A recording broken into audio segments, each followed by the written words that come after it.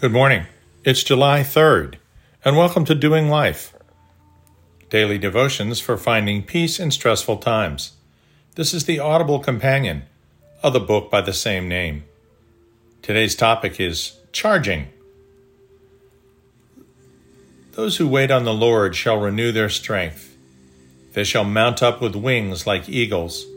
They shall run and not be weary. They shall walk and not faint. Isaiah 40:31. I'm always surprised at the number of patients who have a smartphone, but it's dead or nearly dead.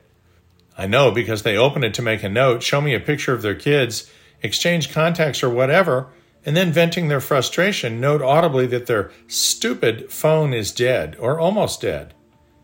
This came to mind because one of the most essential items that my wife and I always bring on a trip is the car charger for our phones. Most cars nowadays actually have a USB port, so no adapter and no Apple block is even necessary. We also have portable chargers, good for several full charges, which we use on long flights. But most days I am simply commuting to and from the hospital. I plug the phone into the charger even before I turn the car on as part of a routine. The 20-minute ride is usually adequate to completely charge my phone. But while my iPhone is charging and attached to the car via Bluetooth, it is the conduit for the Daily Audio Bible, or DAB podcast, which I've mentioned elsewhere. What struck me tonight as interesting is that my phone is charged twice per day, and very rarely do I find myself in a circumstance where it has lost power. So am I, because I use it on the same commute in which it is charging to listen to DAB every single day.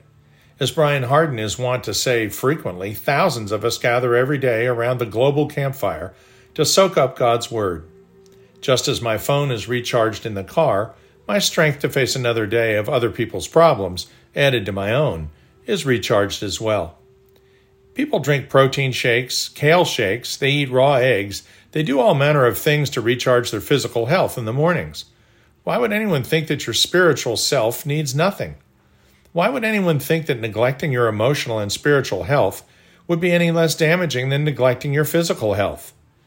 If you just get into the habit of listening or reading the scriptures every day, even if only for 10 minutes, I guarantee you will find yourself gaining strength emotionally every day.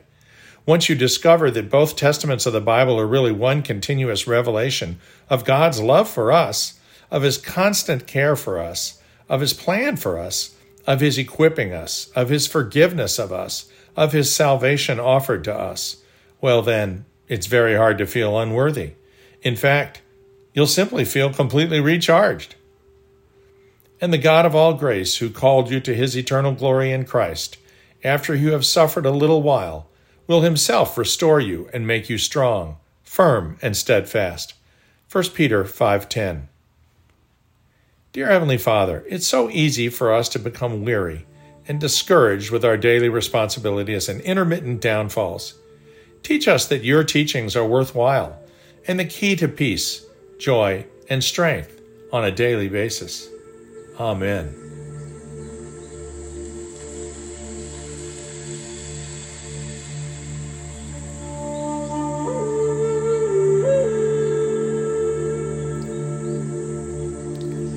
We'll see you tomorrow